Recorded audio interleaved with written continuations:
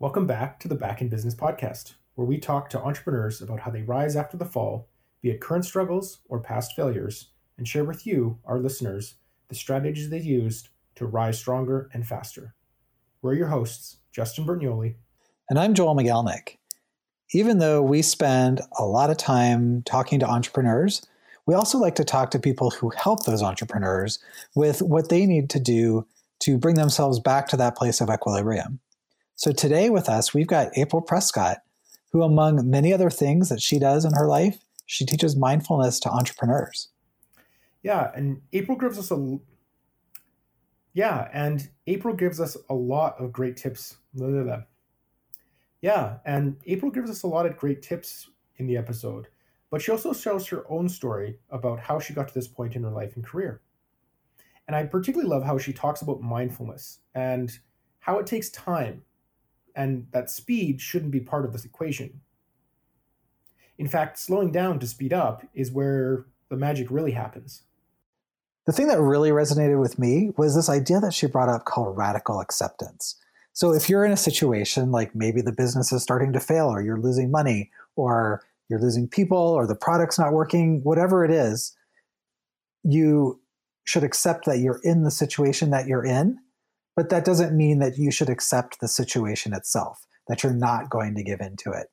So you can open yourself up to feedback, you can open yourself up to giving, but really this idea is that in order for you to reduce stress and kind of get you out of that fight or flight response, is that you do accept where you are at this moment and then do everything you can to get out of it.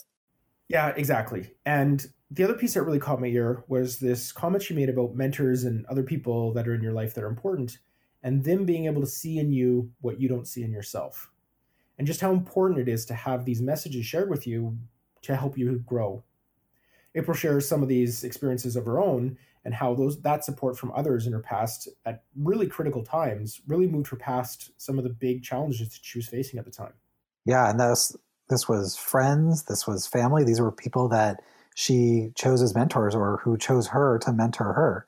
And so these are all people that she recommends become a part of your life, you as the listener, to really try to make sure that you're achieving everything that you can achieve. So I think that's all we're going to talk today. We do have a little bit of a longer episode today. So I am really excited to introduce April in this different kind of episode of Back in Business. So welcome, April. I'm excited to have you today on the show. So the thing that I thought was really great about having you on the show today was that in a previous interview, actually very recently, with Oodle Noodle president Jay Downton, was that he brought up your name.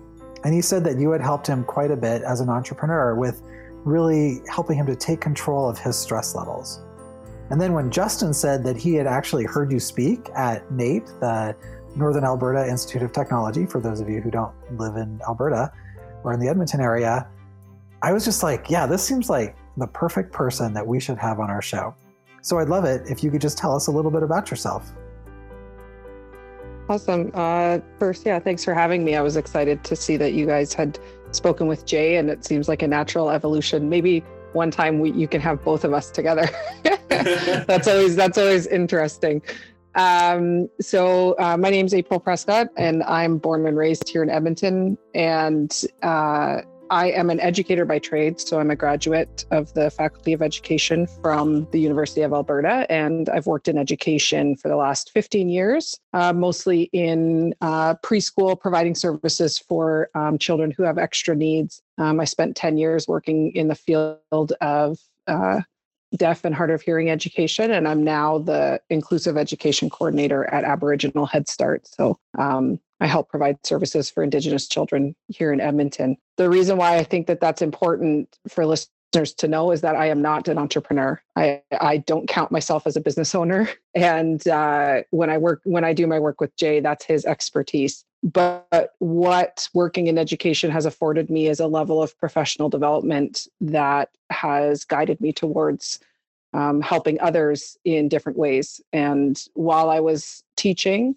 I experienced burnout twice. And during that time, I was seeking out ways to overcome that and kind of led me down two pathways. One was developing a trauma-informed practice, in which I'm now a trainer, and then also discovering mindfulness and meditation on a somewhat chance trip to California. So after developing my practice in both of those areas, I came back home and was like, where has this been my whole life? And why are more people not talking about this? Mostly being mindfulness and meditation, but also the effects of trauma on the system. So I got kind of shifted gears at that point and made this conscious decision to be of service to others by helping make this information more widely known. I've started working with entrepreneurs and business owners just simply through Jay. And I'm not sure how much he told you about how he and I met, so we can tell that story as long as it's not a repeat for your listeners. But so, yeah, I'm currently helping entrepreneurs, business owners, leaders, really anybody who crosses my path in discovering how mindfulness and meditation, if it's appropriate, can be a useful tool or way of life for them in order to help mitigate stressors and the effects of stress that we all experience in being human. That's awesome. It's kind of funny how all roads that go to California lead back to these concepts like mindfulness. So I'm actually kind of curious, how did you make the decision to go from what your current work is, which I believe you're still doing, to being like, oh yeah, there actually is a market or a group or a cohort of people that actually need this stuff? And did you need help to reach them, or was it something that you came to on your own? Definitely not something I came to on my own. So in July of 2017, I got the opportunity to go to New York City, and I pitched mindfulness in sports to Gary Vaynerchuk. And I'm not sure if you guys know who Gary Vee is, but he's an entrepreneur in New York. And so I traveled to New York and went to Hudson Yards and sat across the table from Gary and told him that I think his sports agency needs someone like myself, because the majority of professional sports athletes come from difficult places, and that's often why they're so focused. Their laser focus is on their athletics, and I think that we see a lot of evidence of that in athletes' behavior, and especially after they retire.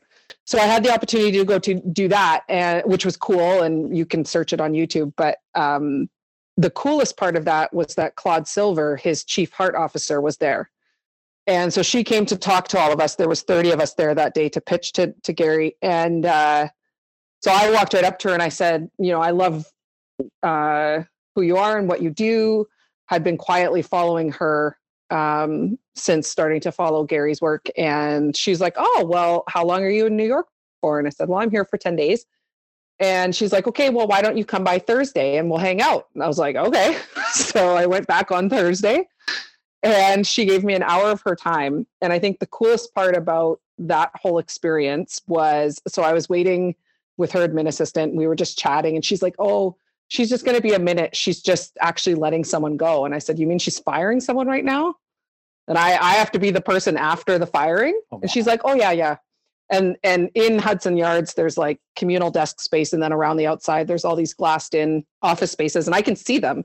And it's her with two other women. And the three of them walked out and you could not tell who got let go. And I was just fascinated by that. Wow. Like they were smiling and laughing and like, so I go into her office and we just start talking. And so I told her a little bit about who I am. I work in education and specifically around mindfulness. And that's what had brought me to see Gary. And she's like, well, why aren't you teaching this to other people? And I was like, I don't know. And she's like, well, I think that you should go home and become a coach. And I was like, I don't really like the term life coach. Like, I'm not really great at my own life. Who am I to tell other people how to live theirs? And she's like, no, that's not what I'm talking about. It's just like, that's just the term that we use in the industry. But I think that you should go home. And she's like, I really see that you're an educator. You know how to teach people. And I think that you need to go home and teach other people this. And so she sat with me for an hour, and then she had to go on with another meeting. And she said, would you be open to continuing this conversation with me? So she asked if she could be one of my mentors. And to this day, we're friends and we talk all the time. And Jay actually had a call with her a couple months ago to help him work through some stuff. So I came home from New York, and that's when I started my very, very teeny tiny small side hustle of helping teach people mindfulness and meditation from kind of a coaching lens. That's how I met Jay. So Jay and I had mutual friends. I showed up to Mercer Tavern one night. Everybody else was like many, many drinks in, including Jay. And I show up, and my one friend was like, this is who you need to meet. This is who we're talking about. And I'm like, what? This is who met Gary. This is who met Gary V. And so Jay comes up and he's like, I don't believe you. I was like, well, here's the picture. That's Gary. This is me. We're in the office at Hudson Yards. I'm like, there was a whole YouTube video about this. And he's like, okay. And he's like, can I follow you on Instagram? I'm like, sure, whatever. So follows me on Instagram. 6 months go by. Never hear from this guy again. I'm just like, whatever, chance meeting, until one day he slides into my DMs asking for help. And he and I have been working together for the last 2 years. So in answer for your second question of, has he helped me? Absolutely. I think Jay sees in me what I don't see in myself. That's actually a practice that I'm working on right now with my mindfulness teachers. And he sees in me the ability to help others the way that I helped him and continue to help him. And so that's why I think this work is worth doing. And the market comes to us. I guess we've opened the door for people to be vulnerable and honest and utilize the skills within mindfulness to hopefully help them improve their overall well-being. And that typically includes what you do for work every day. So I really like that notion of someone seeing in you something that you don't see in yourself. Because when we're at our highest stress points in our journeys, we tend to push people away. And of course, when you push people away, it's harder for those people who are important to us and who want the best for us to see in us and share with us the things that they see that we might not see. Which is a big missed opportunity, particularly in our moments of struggle, to get support. And when we don't get support, of course, things really compound. So you're essentially doing the opposite of what you should be doing, because you're not really in a position or in a mindfulness headspace to really say, am I doing okay? Am I really doing okay? And so there's a lot of things here to celebrate, having other people say, hey, but there's this other really great thing that you could and should be focusing on instead. So can you talk a bit about how you would see that barrier perhaps being broken down and how people can reach out and support each other in that kind of way? Sure. I think the first thing to note is that act of pushing away just is a safety mechanism, and it is counterintuitive. It's interesting that our systems are typically counterintuitive because we're based in survival. So we're wired for a negativity bias in that we more easily see the negative and experience the negative because that's what keeps us safe. So if we look at things around the way that we're currently wired, we're still wired to respond to, a saber-toothed tiger jumping out of the jungle while we're trying to collect berries. That's exactly the metaphor that I was just thinking of. Like, oh, look, a cute little saber-toothed tiger. Yeah, exactly. Like the people who pet it are the ones that their genetic, code is no longer with us anymore, So we had to get smart as cavemen and cavewomen. And so fast forward to now, and we still have, a hunter-gatherer nervous system in 2020. So it's important to see that we have different types of threats to our system now, but our nervous system responds the same. So especially when we're looking at something like imposter syndrome, for example, or just not feeling good enough, like that thread, that narrative of I'm not good enough exists in pretty much everyone. And it too is based in survival, because if we don't belong to a group, then we don't survive. So if you think back to more tribal ways of living, where we knew at a maximum 150 people in an intimate way. That that's where our brains are wired for. And so then all of a sudden, when we have all of these other inputs, including from work, and all of a sudden we don't have that intimate level of relationship with other people, so we don't know if we're good enough. Whereas in these smaller groups, your role was well defined. You're really good at hunting, so you're going to be the one that's going to hunt, and then you're going to help other people with their hunting. Whereas nowadays, there's oftentimes where, especially now, where people shift careers and gears multiple times in a lifetime. We're really not actually wired for that. So that becomes a real threat to the system, where all of this novelty is difficult for our systems to handle if we're not aware of it. So when I talk about being perceived in a different way than how I perceive myself, this is a deep rabbit hole if you guys really want to go there, but like in mindfulness, that's a deep, deep rabbit hole of questioning the versions of myself that don't see me like how other people see me. And that can be both good and bad, right? So we can have people who see us as incompetent or mean or angry or things like that.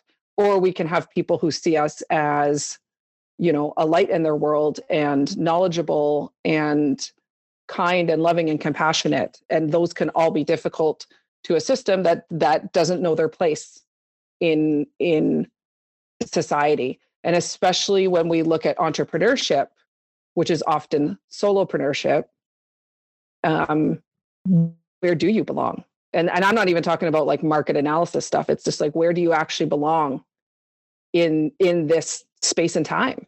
And if you don't have a group of people, and that's why Jay and I are so passionate of bringing people together around this, then you can actually really feel lost. And that's actually a nervous system fight or flight response. Oh, I love what you just said about self-perception versus other people's perceptions, and that this mindfulness practice asks you to kind of bring those together or use other people's perspectives of you as a way to gain that inner peace.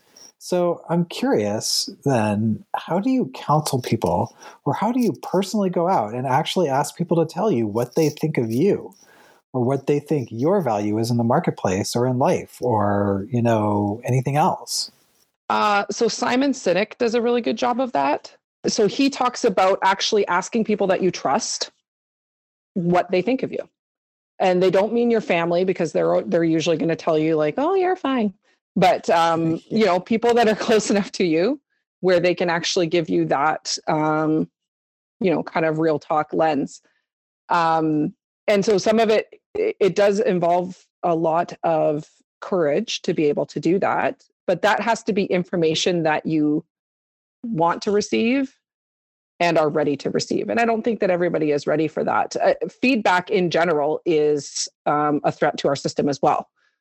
Because again, it comes down to survival. If we have somebody in our group telling us that we're not good enough, no matter how they, whether it's like the sandwich model of feedback has been like debunked by research, like there is no actual good way to give feedback that doesn't involve some kind of to the system. It just doesn't exist. So part of that too is then having a relationship enough with people to be like, I actually honestly want you to be able to tell me how you perceive me in some different areas, because there might be some of that I can change, and there might be some of that I can't change, and being able to then determine the difference between the two. Yeah, I think that's really powerful, because like you said, not everyone is ready to change, or sometimes people need a moment or situation to really jar them into change. And, that could be failing, or having a business loss, or, having a panic attack like Jay had. And so there's a number of things that can trigger that, of course. And ideally, you're catching these failure moments as smaller ones so they aren't as jarring. And I'm a little curious about your thoughts on how somebody can get to that point quicker where they're willing to be able to accept such feedback. How can they accept the required vulnerability or changes that they need to make in order to admit that maybe you're not good enough, or maybe that you need to get better at something, right? And it's not that you have to stop doing what you're doing because you're never going to achieve that. It's simply that, you need to improve or upskill or learn something else. Uh, it's funny that you mentioned speed.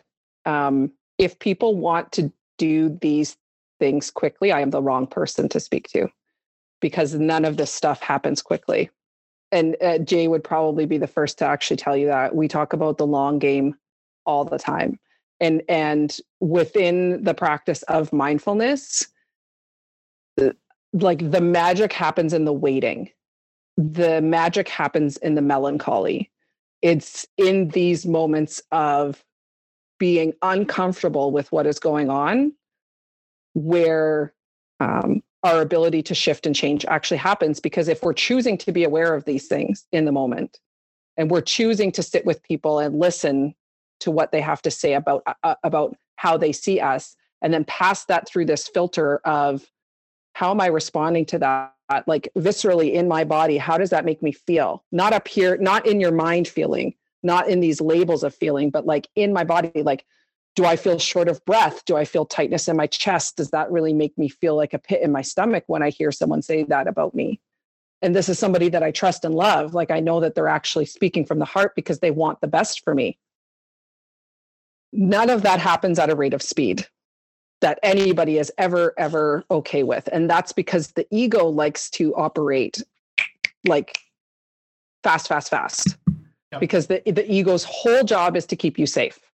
And when we're talking about safety, that is split second decision making. That's at the level of neurotransmitters and hormones firing to keep you safe.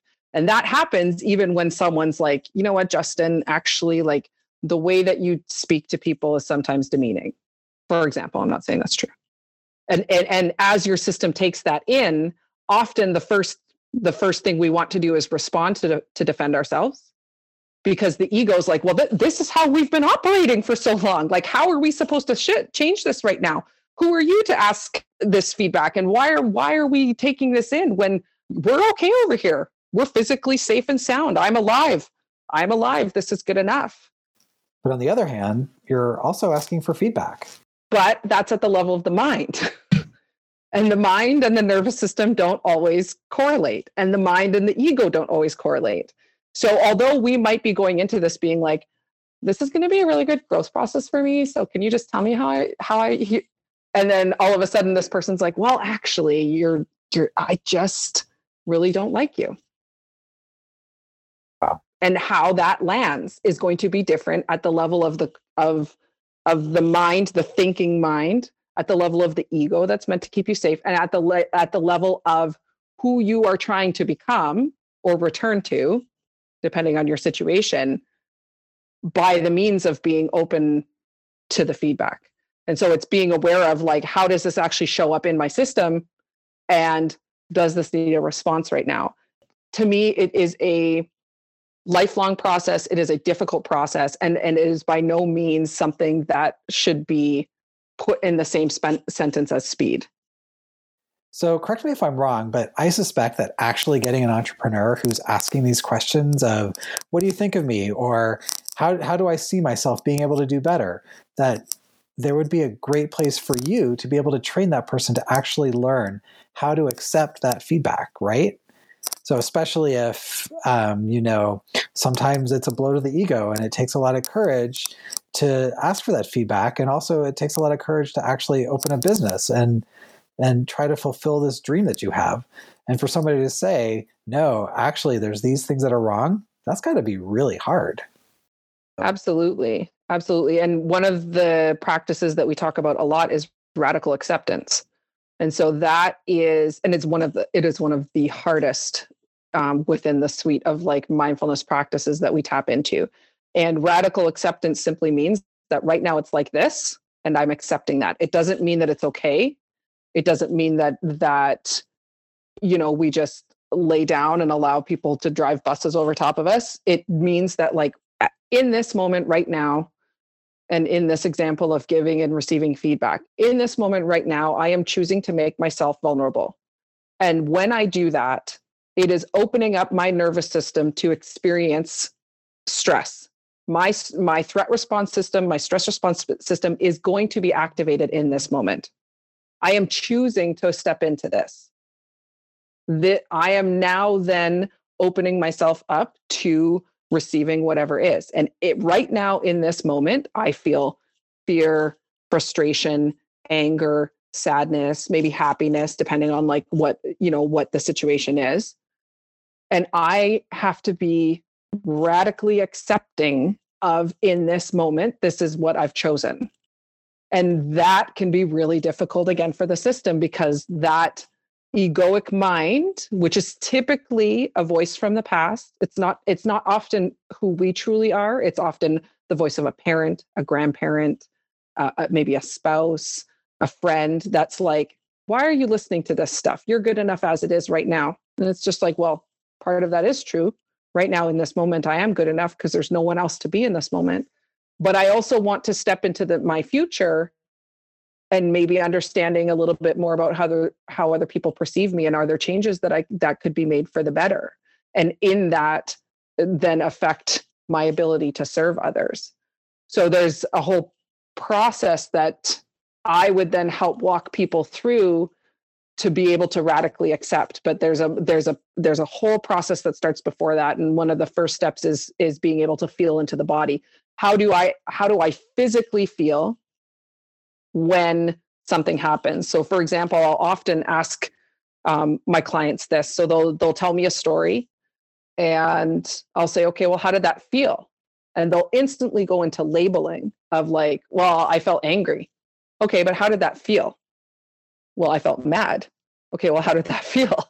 Well, I felt frustrated. And I said, okay, beyond the level of labels, how did it feel? It actually physically feel in your body to be in that moment. Because if we can't connect the linguistic and label abilities of the mind, then we're not going to be able to then further process that. Because then when we're in the moment of radical acceptance, the whole system is involved, where it's just like, oh shit, I asked for this and now I'm getting it. And this is not what I expected. And now I'm feeling, okay, at the level of labels, fear, anxiety, anger, but I feel that in my body. And as soon as I can start to feel things in my body, that's when you can actually start processing it towards then some form of resolution. That's the thing, that we as humans in this current day are very, very bad at processing emotions to their completion. So radical acceptance is all part of that. That's really interesting. And I've heard a definition of emotion, which is simply energy in motion. And of course, that the body's energy is creating all this motion of yourself. And for some people, they're like, oh, that's all wishy-washy, but it's, actually pretty important and really real, in that the energy that you feel, the built up tightness or the shortness of breath, or, the tingliness of sensation that you have in your fingertips, perhaps when you're, feeling anxious or stressed, that there's this physical presence that you actually engage with when you're in these conditions or in these situations. And so I definitely agree with this definition of radical acceptance, because, I've heard it and seen it in situations. The piece that I'm actually really interested in is, you talked a little bit about how you start with radical acceptance and making yourself open to those conversations, and to, start to talk about these feelings as feelings and not labels. And these can be really heavy things to get into, particularly if you've had a big failure or business stress that's taking over right now. And so can you talk about the impermanence of identity, and that identity that we're given, and how we can actually probably choose that identity rather than accept the one that's kind of pushed upon us?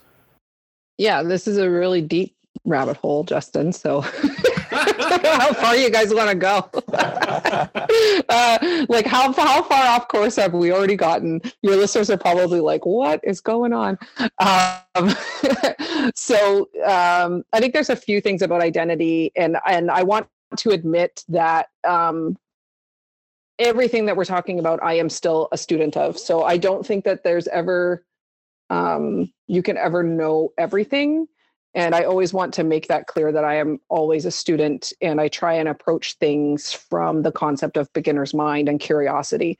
Because I know that there's probably going to be people that maybe listen to your podcast that are maybe like experts in psychology, and they're going to have a different perception of or an understanding of identity. So my lens comes from it from the place of secular mindfulness that was drawn from, thousands of years of contemplative practice. So just to kind of frame this type of conversation. We tend to identify with what we do. And as soon as you take away what you do, what is left? That's it. That's the answer to your question. So to give you an example, a personal example. So I've been in education for 15 years, and part of that means that you have to be physically in the classroom, working with the children, those types of things. And a few years ago, I ended up needing emergency neck surgery, and everything was fine. I healed well after that, but I started to get pain down my right leg to the point where it became debilitating. And it turned out that I had a herniated disc at L5S1 that compressed my sciatic nerve, which is a very common thing, but I got the worst end of it, where I ended up living on my parents' living room floor for a month, not able to feed myself, bathe myself, nothing, couldn't walk. Wow. And I am a person that, you talk a lot about identity. One of the identities that I live with is getting shit done. I am a doer. I'm a very active person. If I'm not doing something, then at the time, I didn't know who I was. So here I am laying on my living room floor of my parents' house and actually questioning, who am I if I'm not at work?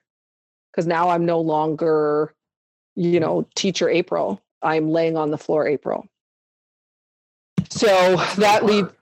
Oh God, it was absolutely hard. I actually ended up being diagnosed with depression afterwards because I could not, even with all of my skills, I could not, that piece that I talk about radical acceptance is so difficult. I couldn't even do that. I could not radically accept that this was a signal. My body was telling me that I was doing too much. I was working like 3 jobs, and that's the piece. I loved everything that I was doing.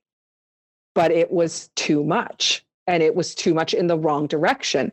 And instead of listening to small signals where the year previous I had some serious digestive problems that ended me in the hospital and stuff, like all of these signals that were like banging me over the head. And I was just like, nope, because my ego took the reins, and I was just like, this is who you are, April. And I would get these opportunities that made me feel really important and valued. Yeah. It was like, oh, well, now you're better because, for example, I got the opportunity to teach at the college level without my master's because they thought I was good enough. Well, holy shit, if that isn't your ego's like, this is amazing, but it was too much. And so I ended up losing that job because I couldn't physically do it. They were like, hey, can you teach next semester? And I was like, I don't think I can, because right now I'm laying on a floor. I couldn't even finish off the job that I was given. So just to jump in there for a second and really lean into that, if people are going through really hard times, like you said, it often has very little to do with the capabilities. Sometimes it might, but usually it doesn't. And often it's because of this feeling of overwhelm, right? Normally you would be rocking things at work and things would be really easy. And all these things start to become hard because you're not in a good headspace, or there's too much competition for your mental energy. And so, the cause of this failure or the cause of the stress is not directly your skills. And so this makes getting back on the horse and having that time to grieve in some of these really challenging situations so important, right? Much like Jay shared in one of our earlier episodes, taking a year to really take time for himself and to get back on the horse and grieve and really tackle a lot of these big things. It's such an important piece of that.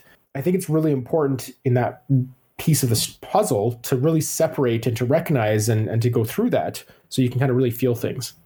Yeah. So the failure piece, I think, is huge, where it's identifying why you failed. And I think that every failure is worthy. And it has value to the system, because if we don't go through that, then we don't learn and grow. We don't get back on the path that we're meant to be on. I like to say that there's no such thing as a bad decision. There's just the ones that feel right and the ones that you learn from. That's it, right? We all make these decisions. Like, you can think of it at the very simplest level of like going to a restaurant. What do I feel like eating today? Now you could make an intuitive choice by actually like sitting, closing your eyes and just being like, what does this system need today as far as nourishment in the woo-woo sense, right? Or you could just be like, oh, pizza looks good, right? Like, so, and once you eat it, then you feel a certain way, or you eat that and you're like, oh, that wasn't satisfying. And that's information to the system. For the grain bowl. Right? But that's all information to the system, right? So failure is just simply information. But again, our ego sees that as a threat. And it often does end up being stressful because it's like, if I fail at this, I don't have a way to sustain my being. I went through this same thing. I took a job in London, England. I left my 10-year teaching job and I was like, I need a change. And I up and moved. And it was the most difficult thing. I got fired after 4 days. And I'd never been fired from anything. I'd always been the best at what I was doing. And I absolutely failed at that. And now, were there other circumstances around it and I learned that afterwards? Yes. But I also found myself sobbing on the kitchen floor in my house in England. And I called my sister here at 1:30 in the morning and she picked up and she's like, what's wrong? And I said, I don't know what I'm doing and all this stuff. And she's like, April, you have 2 choices. Stay there or come home. Goodbye. She hung up the phone. And I was like, yep. Wow. But she's right. Tough love. Like that, like you boil all of that down. I could have made it, and I did. My mind made it way bigger than it was. Did I lose a lot? Yes. Do I miss any of it now? No. Because in that moment, that's all it was. And so I needed that external help to be like, actually, this is the actual choice that is here. So I identified as a teacher who went to London who failed. And now I identify with that same scenario 4 years later of being like, if I didn't go through that, I wouldn't be where I am today and who I am here. And I also don't think I would have been happy there either. So when we identify too much with what we do, we put ourselves at risk of seeing failure as being more than what it is, where it is information. And don't get me wrong, failure is difficult to the system. We have to process it. Again, we're not very good at processing it fully, where often you talk about the grief process. Often we're too busy trying to just push it away or stuff it down or numb it because it feels so foreign to us. Because most often we're just trying to like chase a feeling. If I do this, I'll feel this way. If I do this, I'll feel this way. And then all of a sudden the universe slaps you across the face and it's just like, actually, wake up here. This is what's actually happening. And it's just like, I don't want this. So how do I plug this hole? I shift to a different role, or let's put this contingency plan in place, or all of those things, instead of taking the space and time. Again, that magic in the melancholy, that magic in the space and time of just like, okay, I failed right there. Let's maybe have a cry about that. Maybe I need to call my mom. What else is there, right? Like, can I allow myself to radically accept that I failed? I think a lot of businesses would be much better off if they recognized that, whether it's a little failure or a big failure, because that's the place where you can actually be agile from, because creativity doesn't exist when the mind is already busy problem solving. Creativity only exists in space and time in a vacuum, which usually happens after something like a failure. One of the things you mentioned in the presentation you made was this piece around grieving and what do you need to do, right? Just in your case, you said just sit in the moment, call your mom, call somebody, get some of that support that you need. And, some people might be in the position to have or the ability to get help from somebody like that, or from like somebody like yourself who has a focus on mindfulness culture. But there's others that might be more vulnerable, or they might not be able to do that quite yet for whatever reason. And it kind of touches on the phrase that you shared around who's on your shore. So can you talk a bit about that concept? Did you take notes, Justin? Like that was a while ago, or you have a steel trap up there. Knowing Justin, I'm pretty sure he took notes. I appreciate that. Thank you. So in my coaching model, I use a metaphor of a ship. So we are all the captains of our own ship, and we're all trying to navigate this same water that we call life. And we're all here for, on average, about 80 years. And during that time, our sole job is to find purpose and meaning in life. And some of us find it and some of us don't. But if that is the course that you're on, we can't do it alone. It is absolutely impossible to do it alone. And especially when we're talking about entrepreneurship, you often feel like you're alone because it's your idea and you're going to forge forth and make it happen. So I physically draw on a piece of paper, a river and a boat, and I put you in the boat. And then we just talk about who is in your boat. I've had people who have had like 25 people in their boat, very well resourced, have, good relationships across the board. And I have people who had me in their boat as their coach, and that was it. So when we talk about having people on the shore, those are the people that either are maybe trying to get in your boat and you don't want them there, or people that need to get out of your boat and stay on the shore. And then also people that you want in your life. And this is where we talk about manifesting. And I do not believe in this woo-woo sense, the secret of manifesting. It's manifestation is intentional effort over and over and over again. And even if that effort is an energetic leaning into, I really feel like I could feel satisfied if my life was in this place, and who might be there or who might be able to guide me there. So for example, someone who would have been on the shore that is now in my boat is Claude Silver. Someone who would have been on my shore and is now in my boat is Jay. I also have a boat filled with friends and family. So I like to speak to that from a place of like mentorship, but not just, I think in business, we can get very tied into mentorship as to like, who's going to get me forward the fastest? Who's going to give me the 3 magical steps that's going to make my business, what it needs to be in order to make something happen. And I like to see mentorship. It's from a place of like the heart and the spirit of like, who's really going to hold my hand through this? Ram Dass, who just recently passed away, he speaks of like, we're all just walking each other home. Like none of us truly knows where we end up when we pass away. And we're all just truly trying to get to that point together. And so in my model of even business coaching, it's just like, who do you need to hold your hand right now? Who's that person that you can call at 1:30 in the morning when you're crying on the floor in London, England? I want that person in my boat. And if you don't have those people in your boat, then there's another piece of how do we create the relationships there? And there's a whole piece around mindfulness, around mindful communication, being present in relationship, asking for what you need before that even is knowing what you need, because we often aren't very good at recognizing what we need in the moment. And then opening up ourselves to the collective universe to be like, I want this person to come into my life. And sometimes it means you just, like, I have an idea. I want this. I want Justin to be in my life in this way. And I'm just going to ask him, and I'm going to be okay with whatever the answer is. So that's just a metaphor and a model that I use, and we revisit it all the time because your boat should change all the time because you are not the same. And so your needs of who you need to be in your ship is also going to change moment to moment. And as you grow and develop as a human being.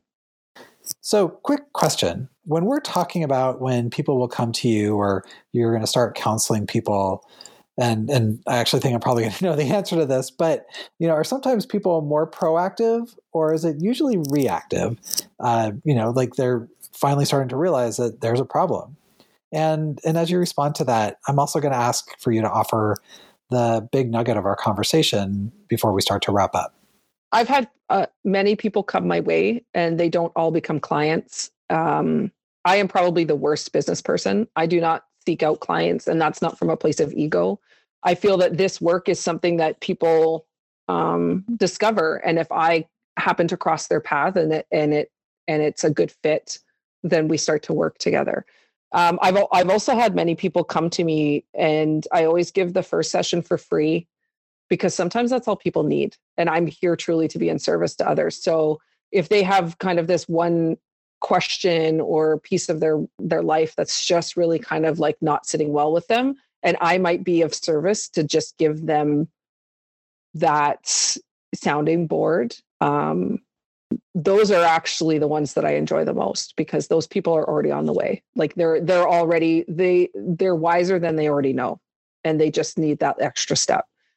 The people who end up being clients with me long term often come to me in that reactive space that you're talking about, because they're coming from a place of survival. They have found themselves in a moment of, I don't know, and I don't know what to do with this. And it's typically a feeling or sensation in the body that returns over and over and over again. And that's the way our system tells us to wake up. And sometimes we need help with that. Most often we need help with that as humans. We're not meant to do this alone. And we've lost this sense of tribal community, these smaller communities where we would have had that person, whether it would have been an elder or someone else, a knowledge keeper of some sort, that would have just walked us through that.